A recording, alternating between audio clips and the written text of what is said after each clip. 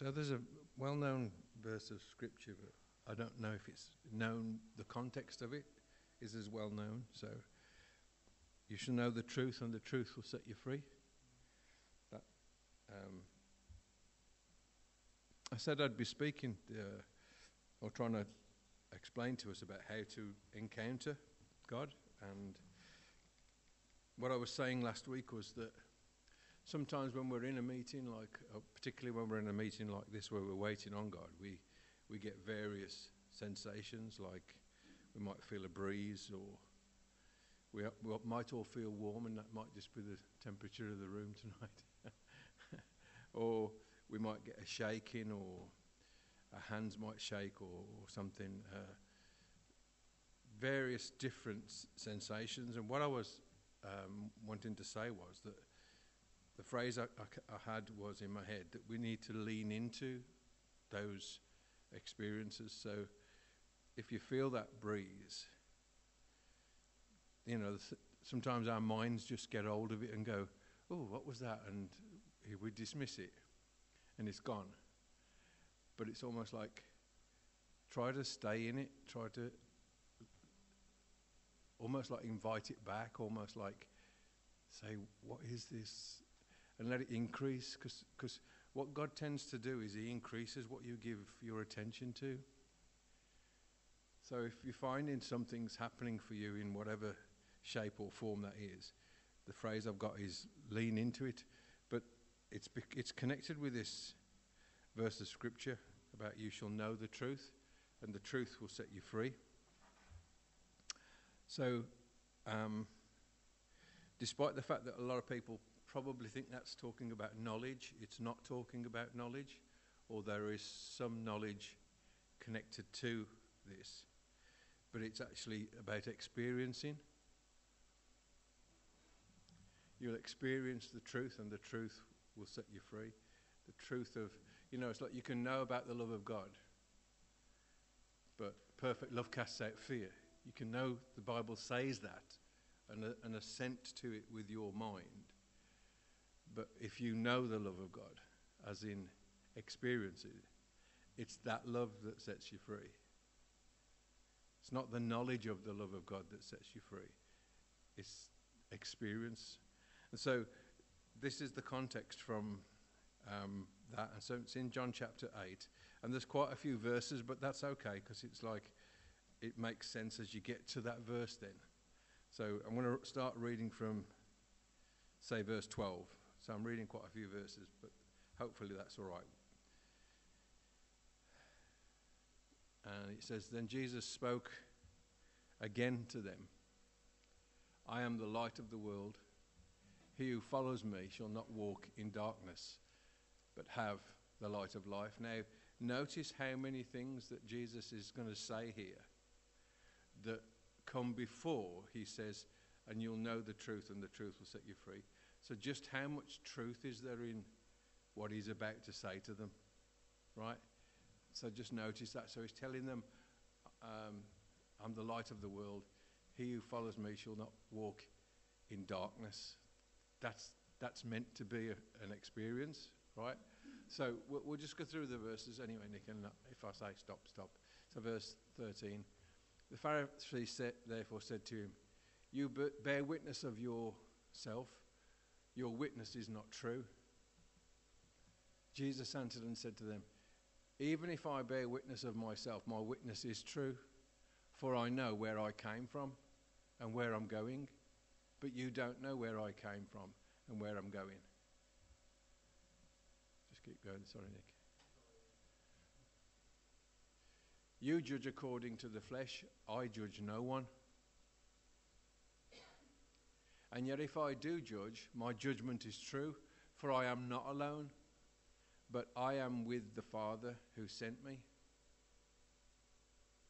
It's also written in your law that the testimony of two men is true. I like how Jesus says things like that to the Pharisees. Whose law does he say it is? He says, this is what you've done to the law. You've added to it. You've done all. Anyway, he says, I am one who bears witness of myself, and the Father who sent me bears witness of me. So there's the two. Then they said to him, Where is your Father? Jesus answered, you neither know him, you neither know me nor my Father. If you had known me, you would have also known my Father also. These words Jesus spoke in the treasury as he taught in the temple, and no one laid hands on him, for his hour had not yet come. Then Jesus said to them again, I'm going away, and you'll seek me and will die in your sins. Where I go, you cannot come. So the Jews said to him, will he kill himself because he says, where I go, you cannot come? And he said to them, you're from beneath, I am from above. You're of this world, I am not of this world. Therefore I said to you that you will die in your sins.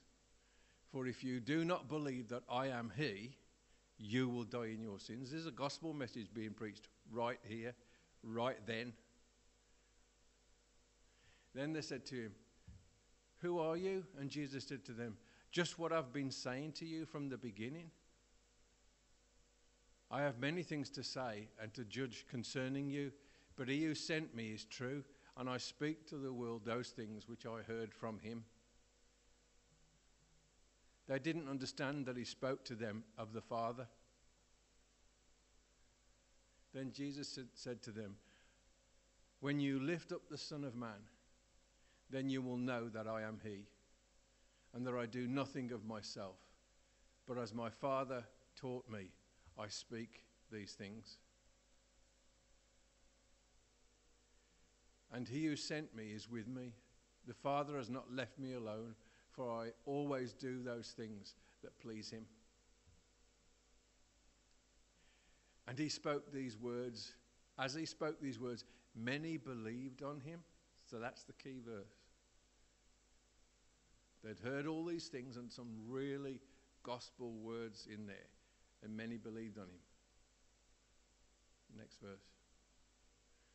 And Jesus said to them, to those Jews who believed in him, if you abide in my words, you will be my disciples indeed. And you will know the truth, and the truth will make you free. That word know is a Hebrew word that's, well, it's the same word that's used when Adam knew Eve. It's about the experience. It's about having the fullness of the experience of something that God wants us to have. So all those truths that are being spoken of there in that scriptures that Jesus is telling these disciples and Pharisees about him dying, about them dying in their sins, but if they believe in him, he says, you'll know the truth, and this truth will set you free. Set you free from what? Your sins that you're going to die in. But that doesn't come about if you don't know the truth. You don't have the experience of the truth. So they're approaching him as they always have, and I think as many Christians do, with the logical brain. What does he mean? What is he trying to say? But Jesus is saying to those who believed, right, you know, and the truth is going to make you free. It's going to set you free. And I think that's partly what I want the worship time and the time of encountering God to be about, not a mental assent to something, not a teaching, not a doctrine, but encountering him who is the truth. You know, so, and how does he get that close to us? Well, just through these little sensations sometimes that we have. Maybe just before we say anything, we're going to the rest of the worship. What sort of things have you encountered? Paul mentioned one the other week that I've had many times in my life. It's like your stomach begins to cramp or like jerk up or something, you know, and you have those sort of, in fact, going back in history, they used to call it the jerk. So it's been in history for a long time, but like your body is reacting to something and it's not under your control. but it's not dangerous, if you know what I mean. It just feels like you're being grabbed on the inside. What other things do people experience? Have you experienced?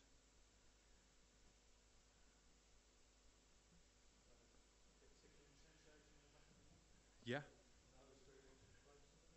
Okay. Okay. Okay. Mm-hmm.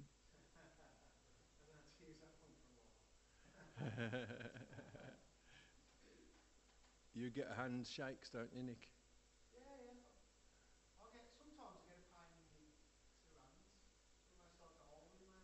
Okay.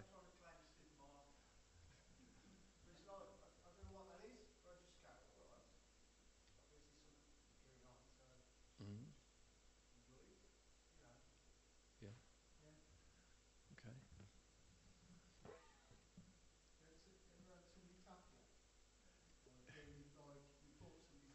Yeah.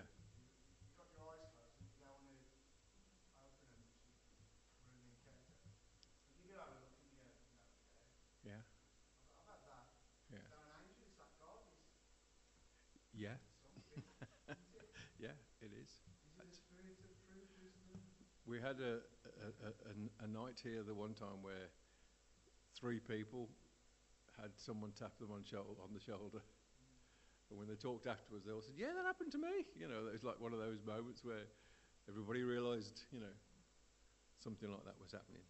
Sometimes your breathing gets heavier, you know, deeper breaths, and you just feel like something's happening then.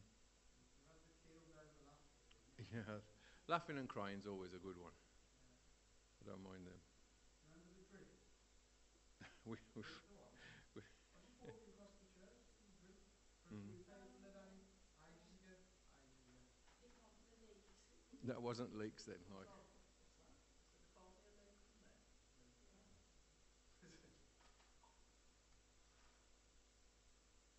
So it's just that.